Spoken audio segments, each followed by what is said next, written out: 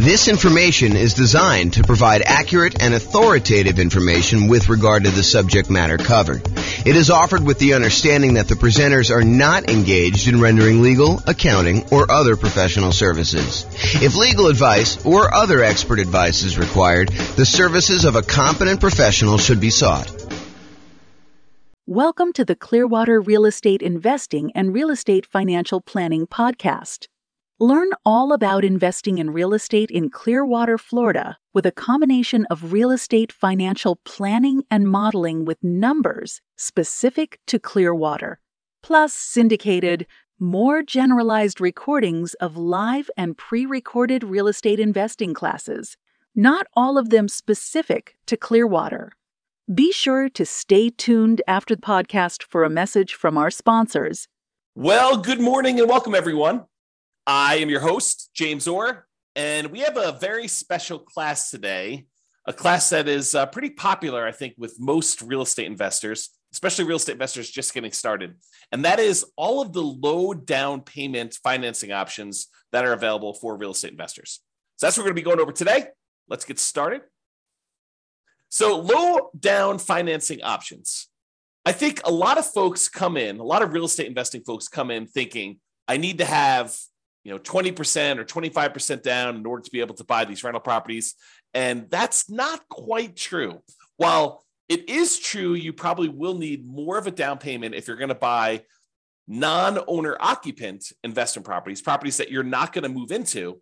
There are a lot of real estate investors that are choosing to buy properties using low down financing options in order to be able to do strategies like nomad or house hacking or things of that nature, or even buying properties like a duplex, triplex, or a fourplex, where you can move into one of the units and rent out the other units. So all of those options have low down payment financing options available. And a lot of, especially newer real estate investors, are going to probably gravitate or opt to do those types of strategies. So let's go over like all the different options you have if you're looking for low down payment financing options. And in the previous class, we covered all of the nothing down, the no down payment financing options. Now we're moving to the low down payment ones. And eventually, as you might have guessed, we will go over all of the traditional financing options available for real estate investors.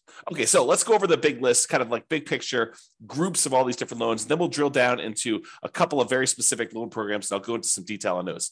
So as we discussed in previous classes, the entire creative financing family of options are probably low down financing options. It's possible you could find some of the creative financing options where you can do one with nothing down. For example, you go negotiate with the seller and you get the seller to agree to a nothing down owner carry or nothing down seller financing type of deal. However, I think you're much more likely to run into sellers where they're like, look, I'm willing to do some owner financing, but I need a little bit of money to do XYZ, or I need a little bit of money in order to feel secure in the deal, or whatever you're doing. They may require or negotiate from their position a small down payment. And by small down payment, there's no specific number. So it's not like low down starts at 5% or low down starts at 15%.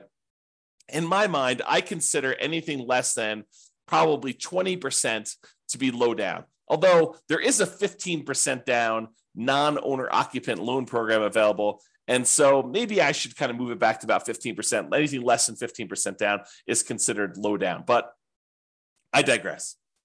Okay, so all the creative financing options, and I'll go over a quick list of what those are here on the next slide, but anything like owner financing, wrap financing, loan assumption, subject to agreement for deed, the old rent-to-own family of lease option, lease purchase, all of those I would consider to be kind of low down financing options that are available. And you should be able to negotiate a low down payment option there. And in some cases, probably even nothing down.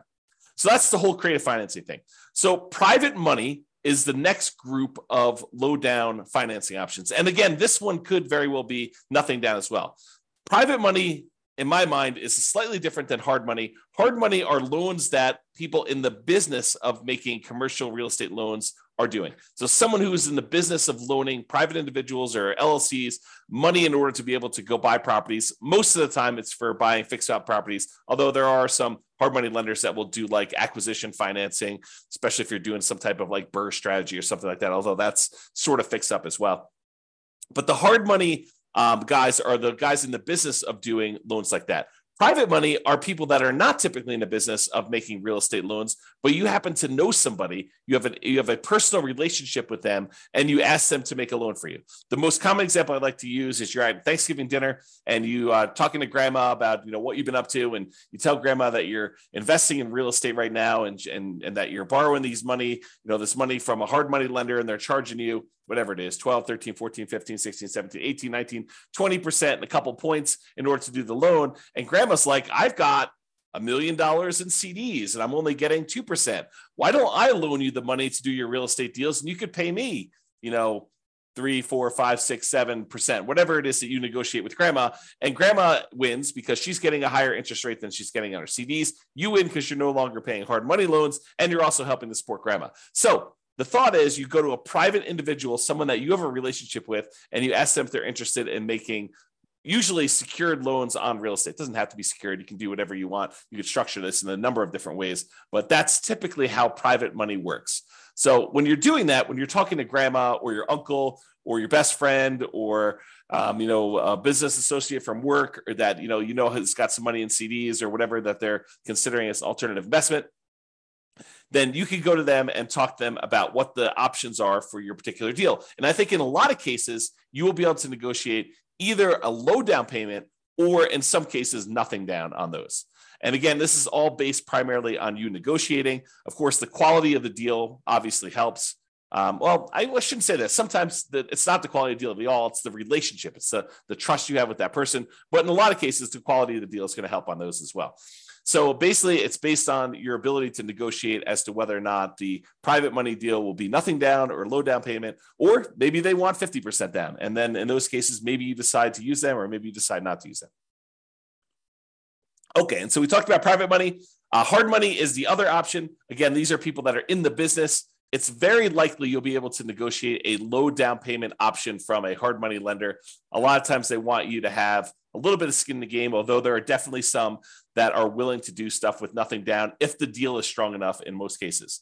So if the deal is really, really good, a lot of times you can negotiate nothing down in the deal. However, in a lot of cases with hard money lenders, they're going to want to see a down payment. They're going to want to see you have something invested in the deal so that they know that you're likely to kind of complete the project. And these tend to be the private money ones. They could be, you owner occupying a property, or someone going and buying a commercial property, doing a fix and flip, something that they're not going to move into. However, with hard money, they're usually going to exclude any owner occupant type properties that you personally would be moving into. It's okay if you have a tenant move in, but they usually don't want to get involved in the laws related to making consumer loans for an owner occupant. And so they will typically try to avoid those. You may find one that is willing to make an exception, or one that doesn't know about this, or one that doesn't care. But I think a lot of hard money lenders are going to avoid trying to make owner occupant loans for that reason. Okay, so did we cover hard money loans? Very likely to be able to negotiate low down payment. In some cases, nothing down based on the quality of the deal. I think we talked about that when we talked about private money. It still applies to hard money, typically commercial properties. So it's not typically good for house hackers or nomads.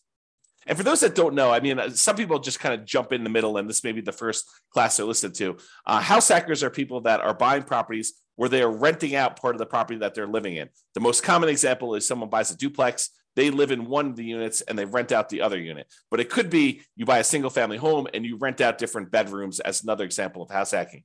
Nomading is different. Nomading is when you buy a property as an owner occupant. You get owner occupant financing, usually with nothing down, 3.5% down, 5% down, 3% down, something like that, where you move into the property. It is a requirement of the lender that you move into the property. If you don't move into the property, it's considered loan fraud, and it's a big deal. Don't do loan fraud. So you put 5% down as an example. You move into the property. You live there for a year. The year is a requirement of the lender. When you go and get the loan, they're going to have you sign a piece of paper that says you're agreeing to occupy the property for at least a year. So by signing that document, if you don't stay there a year, that's loan fraud. It's called occupancy fraud. So don't do that. So you live there for a year, but once the year is up, you can take the property and you can then convert it to a rental property, move out, put tenants in the property, and continue the process of buying your next property, probably with 3%, 5%, 3.5% down. Acquire the next property, live there for a year, and then convert that one to the rental. So the nomad strategy is systematically buying a property as an owner occupant, living in the property for at least a year. Sometimes it's longer if you need to save up more for a down payment. Then when you're done living in the property, you convert the previous one to a rental, you buy another owner occupant property, you move in, and you repeat the cycle until you have as many rental properties as you desire. So that is the nomad strategy. And you can nomad and house hack at the same time. Imagine for a minute, you owner occupy into a fourplex, you rent out 3 of the units, and then after the year is up, you move out of the fourplex and you go buy a single family home and you repeat the process. Or maybe you buy a single family home, you get roommates while you're living there for the first year. And then once the first year is up, you move out, maybe you bring your roommates with you, maybe you replace yourself with another roommate where you were living or whatever you decide to do. But that is the idea behind nomading and house hacking at the same time. Okay, so a lot of the no and low down financing options, the traditional ones, the kind of more conventional, go to a mortgage broker type of loans you're going to get, are good for house hackers. You know, those guys that are renting out bedrooms or buying duplexes, triplexes, or fourplexes and renting out part of the property that they're living in, or they're for nomads who are buying a property as an owner occupant, moving in, living there for a year, and then converting it to some type of rental. So the two primary low down financing options for house hackers and nomads, real estate investors that are using that strategy, are FHA financing. And FHA financing is a 3.5% down loan program that we typically use to buy single family homes, but you could also use them to buy duplexes, triplexes, or fourplexes. You cannot use them to buy 5 units or more. That's a totally different loan program. But if you want to go buy a single family home, a duplex, triplex, or fourplex, you can use FHA financing, a 3.5% down loan program, in order to be able to do those. The other typical low down financing option for house hackers and nomads is the conventional loan, and that's a single family home only product for the low down payment options. You could do, conventional loans for these higher with higher down payments for multifamilies, but typically if you're doing the low down option, it's going to be for single family home only. And then sometimes you'll be able to get down payment assistance in addition to getting the loan. So for example, in some real estate markets, not all, but in some real estate markets, you'll find local down payment assistance programs that combine with an FHA loan program where they don't require 3.5% down anymore. They may require 1% down or $1,000 down or something like that. And the down payment assistance program helps you with the other 3.5%, the other part missing from the 3.5%. So that's a different strategy to think about. Okay. And then there may be, I won't know, but there may be banks that are local to you, like local community type banks that also offer low down payment programs or nothing down loan programs, if you could find those too. So maybe your local credit union has a 3% down or 5% down loan program that is slightly different than the FHA or conventional loan program. So you may want to check with them as well. All right. So that's the big picture overview of the low down financing options. Just a quick review of what the creative financing ones are. I sort of gave you this list already, but I will share them with you. And then if you think any of these sound interesting to you, you'll want to dig into more. But the creative financing ones that probably are low down: owner financing, where you get the seller to act like the bank. Those could be low down. Wrap financing, where the seller has an existing loan on the property and they decide to keep the loan in place, but act like they're financing the whole thing. You send a payment to them. Part of that payment goes to pay their underlying loan that still remains on the property. So that's wrap financing. That could be a low down, sometimes nothing down. Loan assumption, if you're going to formally go in and assume like an FHA loan, you could do that. And a lot of times those would require a small down payment in order to pay the seller some of their equity. The whole rent to own, lease option, lease purchase family, where you're leasing the property and you either have an option to buy the property at some point in the future, or you have a lease on the property and you have a purchase contract to purchase the property at some point in the future. A lot of times those will require that you have some type of upfront money. And in some cases, it looks a lot like a security deposit, right? Like the seller is like, hey, listen, I want to rent you the property. And you go to them and say, hey, if I rent this property, I'm good at making my payments on time. Would you consider selling this property to me? And they're like, sure, yeah, I'll give you an option to buy the property, for the next 2 years at this price. And, you guys come to an agreement on that, but they may still expect you to have a security deposit, which looks a lot like a down payment, which looks a lot like low down. Okay. So those are some options when you consider that. Then the whole agreement for deed, bond for deed, contract for deed, installment land contract, family of kind of creative financing options. And I think a lot of those sellers are going to want you to have a little bit of money in the deal as well. And then buying properties subject to the existing financing, where the seller deeds you the property, they leave their existing loan in place, or liens on the property for that matter, but they leave their existing loans in place on the property, and you buy the property with that loan still in place, subject to the existing financing that is on the property. And in those cases, I think some of the sellers are going to negotiate some type of low down payment on those as well. Okay, so that's sort of the creative financing family of options and how they kind of relate to being low down. All right, so let's talk about two different loan programs, the FHA loan program, which we'll talk about in detail here, and then the conventional loan program. So we'll go over just a little bit of detail about these. Of course, the place to actually get the information on this is to go talk to your lender. So if you think you're going to be doing the FHA loan program, I give you some really basic information. I'm not a lender, and you're going to want to go talk to your specific lender and get the most current, up-to-date stuff, because this stuff can change. I'll kind of point out a couple of recent changes that my lender told me about. Matt Weaver from Excel Financial provided me some updated information on the conventional loan program here just a few minutes before I made this presentation. So you can kind of see, though, that you want to talk to your lender and make sure that nothing has changed and get the most up-to-date stuff. And maybe you fall into one of the more unusual exception situations, which I'm probably not going to cover here. I'm not going to go over all the different things. You can go online, you can download the requirements for these loans, or you can call your lender, which is a lot easier, and just talk to your lender about the specifics. All right, so the FHA loan, Federal Housing Administration loan, FHA, it is what I would refer to as nomad approved. I like these loans for nomads who own properties, especially if you're a nomad buying a duplex, triplex, or fourplex. Of course, you can do house hacking with this as well.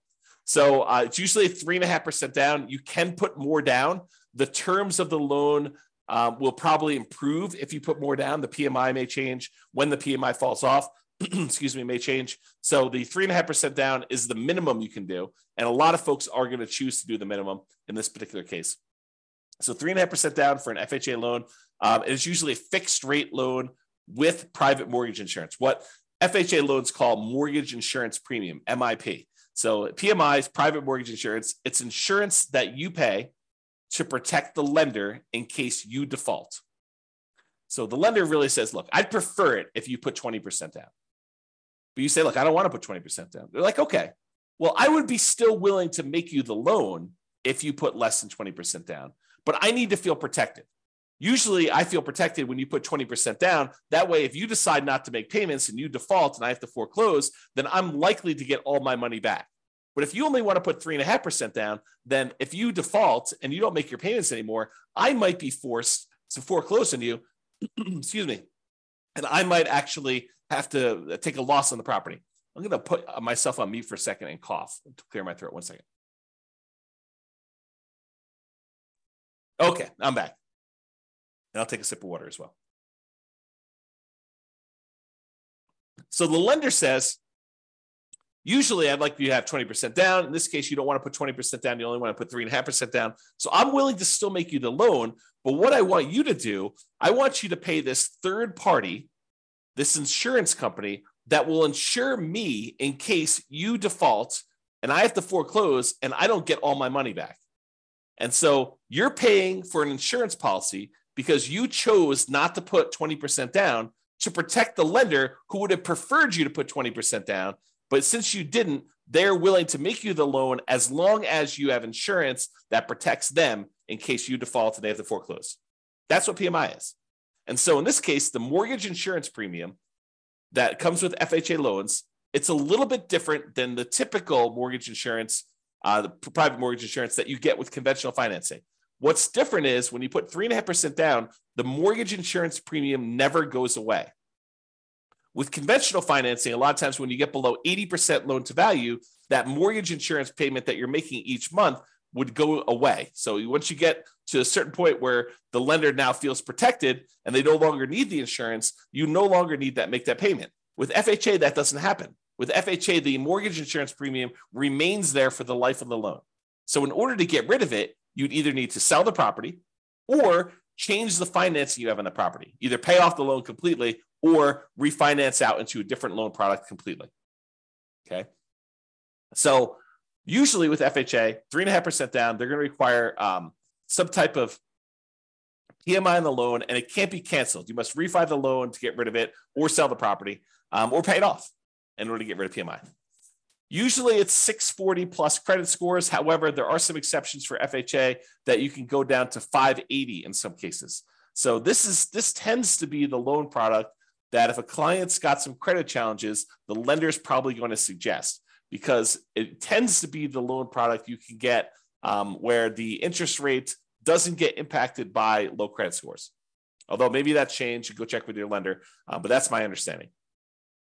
If you happen to have had a bankruptcy, it's a 2-year waiting period since your bankruptcy filing in order for you to get an FHA loan.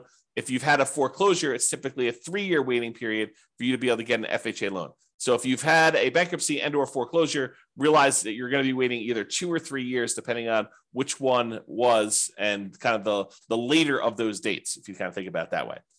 If you're like, hey, James, does this start when I file my bankruptcy, or my bankruptcy is kind of discharged, or when it goes to court or anything like that? I don't know the answer. Go talk to your lender and find out exactly when that happens.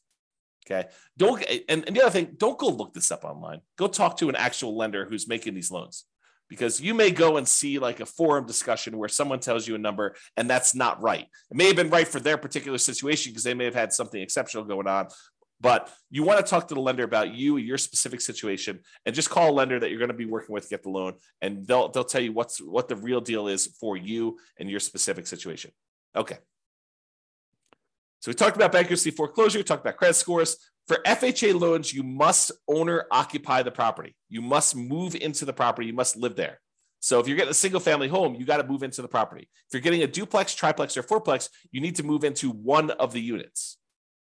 So you could buy a duplex and move into one side and rent out the other. You can move into a triplex, move into one side and rent out the other 2 units. You can do a fourplex, do the same thing. Okay. They do have maximum loan amounts by county. So realize you may be limited in the most you can go to with FHA financing with these maximum loan amounts. You can typically only have one FHA loan at a time. There are exceptions to this. For example, I think if you inherit a property and your parents or whatever it was, whoever is passing the property onto you, if they had an FHA loan, you can have 2 in place at the same time in that particular case. You could also, my understanding is, if you move to a different city and the distance is more than, I don't know, whatever it is, I'm going to make it up, but go check with the lender, 100 miles. If you move 100 miles away, you can get another FHA loan in a new city. But again, check with your lender. There may be more exceptions, but most of the time you can only get one FHA loan, which is frustrating for some people who come into this for the first time. They're like, I'm going to go buy 10 fourplexes and I'm going to get FHA financing on each of them. Maybe not. That's going to be tricky to do. It's going to be really hard to do. Is it possible?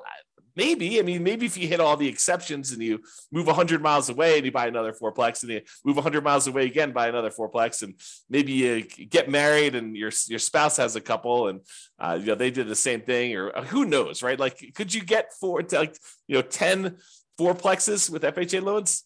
Maybe, but I would not plan on it. Usually we plan on doing one because that's usually the limit. There is a version of the FHA loan that allows you to finance repair costs. So if you're buying a property, you're trying to do like a BRRRR strategy, although it's not exactly a BRRRR strategy because you're borrowing the money up front, but sometimes that strategy where you're going into a property that needs work and you are looking to borrow the money to do the repairs. Like you found a property, but it's just really a wreck. And you still want to do 3.5% down. There is a FHA 203K program, which allows you to include repair costs in the FHA loan. Now, for those of you that are handy thinking, I'm just going to do this and I'll pocket the difference because I'll do all the work. Nope, they've already thought of that. So it does require that you have third-party contractors do the work. You're not allowed to do the work yourself. And the FHA escrows the money and they release it to the contractor as the work is done. So if you're going to do that 203K loan program, go talk to a lender, get all the details, and find out exactly how that all plays out. But realize it's going to be hard for you to do the work yourself. And again, I think I mentioned this on the other slide, but there is some down payment assistance often coupled with FHA. It may not be available in your local marketplace, but if your local marketplace has down payment assistance programs, you may be able to use this in conjunction with your FHA loan so that part of the 3.5% is covered by some type of down payment assistance program, whether that's a loan or a grant or something like that. You'll have to go find out what the details of your specific program are, but a lot of times they're combined with the FHA loan program. And if you're trying to get the seller to help cover some of your closing costs, the FHA loan, I believe, has up to a 6% of the purchase price as a possible seller concession. So if you're able to negotiate to get the seller to contribute some money to help cover your closing costs, which means you're buying the property at a discount, essentially, unless you're raising the price by that much. You're getting the seller to agree to contribute some money towards your closing costs. You could do up to 6% of the purchase price in order to get that on an FHA loan. There's a limitation to max out at 6. Usually we're not anywhere near that, just so you know. All right, so that's the FHA loan. Now let's talk about conventional financing. This one is also Nomad approved. I really like this one for doing Nomads. In fact, this is probably the most common Nomad loan program. If you're going to be doing that strategy where you buy a property, move in, live there for a year, then you convert it to a rental, the conventional financing loan program, 5% down especially, is your most common version of that. So this is conventional loan, Fannie Mae, Freddie Mac, you may have heard described as those. They're typically fixed interest rates, and they're typically 30-year amortization. So they are, and FHA is 30 years as well, but they tend to be fixed interest rate and 30-year amortizations. We tend not to do 15-year loans because the monthly payment goes up quite a bit for a 15-year loan. Although, if you're in a situation where 15-year makes sense, you're welcome to do that. And they do offer those, but realize most of the time we're doing 30-year loans on those. For conventional financing, typically it's 740 plus credit score for the best interest rates. You may be able to do some lower. There's probably some mitigating factors, and they may do hit on some other things based on that. But usually 740 credit scores get you the best interest rates. For owner occupants, which is what we're talking about doing here, it could be as low as 3% down, but most commonly we're doing 5% down. And in both those cases, there's going to be some type of private mortgage insurance because you're putting less than 20% down. Okay, that private mortgage insurance is typically whenever you put less than 20% down on a property. The 3% down one is called the Home Ready or Home Possible loan. Primarily, it's for first-time home buyers. So you can't use that repeatedly. That's my understanding, but go check with your lender, see if you can use it more than once. Most of the time, you're going to be doing the 5% down with these types of loans. And usually the 3% down is a little bit uglier interest rate. It may be worthwhile for you to save up extra in order to get that extra 2%. It may make it a much better loan, a little bit better cash flow for you. It might be worthwhile doing that. Typically, you can get 10 non-owner occupant conventional loans per Social Security number. However, when you're doing owner occupant loans, there is no limit. You have to qualify, but there's no numbered limit on that. So if you're going to try to go buy, 20% down investment properties, you will be cut off from getting conventional loans after 10. Now, in some cases, you can split the loans between you and your spouse. And this would probably require you to do separate tax returns and for you to not have both of you guys on each of the properties. But imagine for a minute you were really committed to doing 20 properties or 15 properties, something over 10. And you're like, okay, look, this is what we're going to do. We're going to start filing separate tax returns, even though we're married. And we're going to buy the properties. You're going to buy the first one in your name with a loan that is only in your name and your Social Security number. And then I'm going to buy the next one in my name with my Social Security number. And we're going to kind of alternate back and forth until we get to 20. By doing it that way, you could technically do 10 each non-owner occupant conventional loans by splitting between the spouses. And so you'll need to do some work, talk to a lender, do some loan planning with your lender to do this. Most of the time, people are not willing to go to that extreme. But there you go. There is no limit for the owner occupant ones. So if you have, 10 properties already and you're trying to do your next property as an owner occupant, you're not limited by that one. So you could do an 11th conventional loan as long as you're moving into the property to do that. So if you're trying to do the Nomad strategy, you can go beyond 10. But if you're trying to do, buying non-owner occupant properties, you're probably going to be cut off at the 10 number per Social Security number. Typically add 5% down payment for multifamily. I've got a little slide here coming up with the down payment amounts. 2 to 4 units is the multifamily one. For Fannie, you could do cash out refinances up to 4 finance 1 to 4 unit properties. For Freddie, it's up to 6. This rule may change. I knew this rule existed at one point. I'm not sure if it's still current, so check with your lender to do that. Both of the things, rate and term refis up to 10 finance 1 to 4 unit properties. So Nomads, be careful. If you think, hey, look, I'm going to do this Nomad strategy and I'm going to acquire a bunch of equity in properties, and then I'm going to try to do some type of cash out refinance to fund acquiring new properties, realize that's a tricky strategy to accomplish. Because when you're doing these nomad strategies, you're putting, usually 3% or more commonly 5% down. It takes a while for you to get to the point where you get at least 20% of equity so that you could do the refi, and then enough equity where it's worth doing that refi, because now you're going to go and try to do a refinance, take the loan that you have that was an owner-occupant loan, presumably at a better interest rate because it was owner-occupant, and now you're going to try to do a cash-out refinance, take the hit on the interest rate, and you're only going to get a certain amount of money out there. I don't know. That seems like an expensive way to access that equity, in my opinion. So be super careful about this. Really think through that strategy if that's a strategy you are going to do. It's not like an automatic no. It's just much trickier than I think folks realize. You may want to discuss or consider minimizing your interest rates as you acquire while you can if you're going above refi thresholds and not able to do cash out refinance in the future. This is the case where it might be better for you to buy down your interest rate when you're doing a nomad strategy and you're already getting an owner-occupant, a little bit lower interest rate, and you're probably not going to be able to access that money with cash-out refinances for a long time.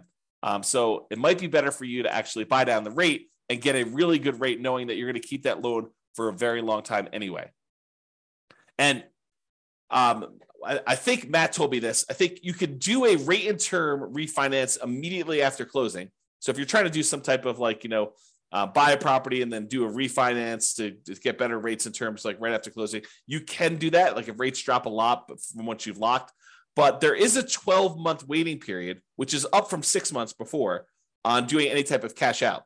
So this is going to really impact those that are trying to do the BRRRR strategy, where you're buying a property and then you're planning on doing some type of cash out refinance in order to pull some of your repair money or some of the money out when you bought the deal significantly below market. Now you've got to wait 12 months instead of waiting 6 months. So a little bit longer delay, slows you down a little bit, kind of makes it a little bit harder to BRRRR. Between conventional financing, there is a seller concession range, depending on how much you're putting down, between 2% and 9%. It's about 6% with 20% down owner occupant. It's 2% for non-owner occupant. So don't try to get a seller to contribute money towards your closing costs more than 2% before you, unless you know that you can actually use all that and that the lender is going to allow it. So check with your lender before you negotiate your seller concessions. That's another way of saying that. The most common conventional loan is 20% down, although we could do these 5% down for owner occupants, and there is a 15% down on up to 10 properties for doing that. So realize that you can do 15% down non-owner occupant loans for these. There is PMI on that one, and the interest rate is usually a little bit uglier than doing 20% down.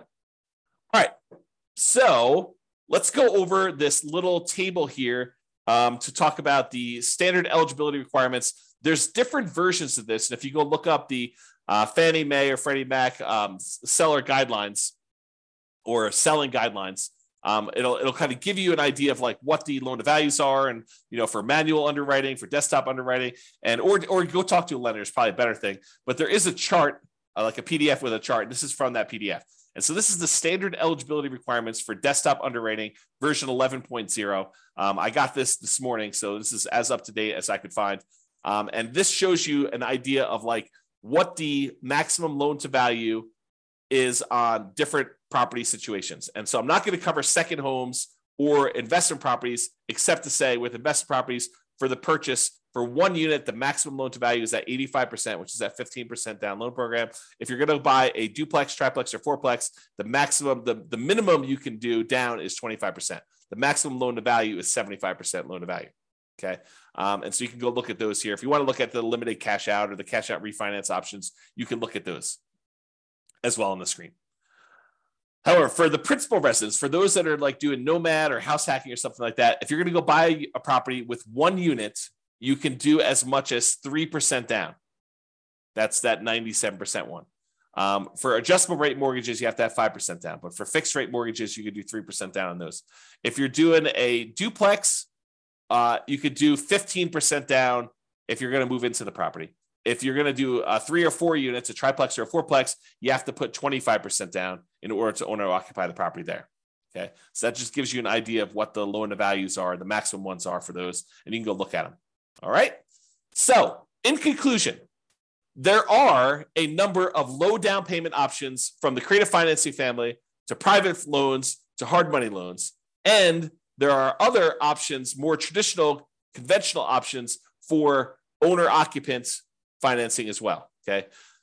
If you're doing non-owner occupant financing, if you're not planning on moving into the property, really your options are going to be limited to some of the creative financing options, private financing, and the hard money loans, okay, for doing low down. For all but the hard money loans, there are probably also good options for house hackers and nomads. You're probably not going to be able to do a hard money loan as a house hacker or as a nomad. There probably are some exceptions to this, but that's a good general rule. Now, there may also be local low down payment options as well from local banks, but the two mainstream low down payment programs for traditional financing are FHA and conventional financing. FHA is 3.5% down. There's a conventional financing 3% down loan, and there's a 5% down one, which is the much more common one that we typically are using. And these tend to be really good for house hackers and nomads.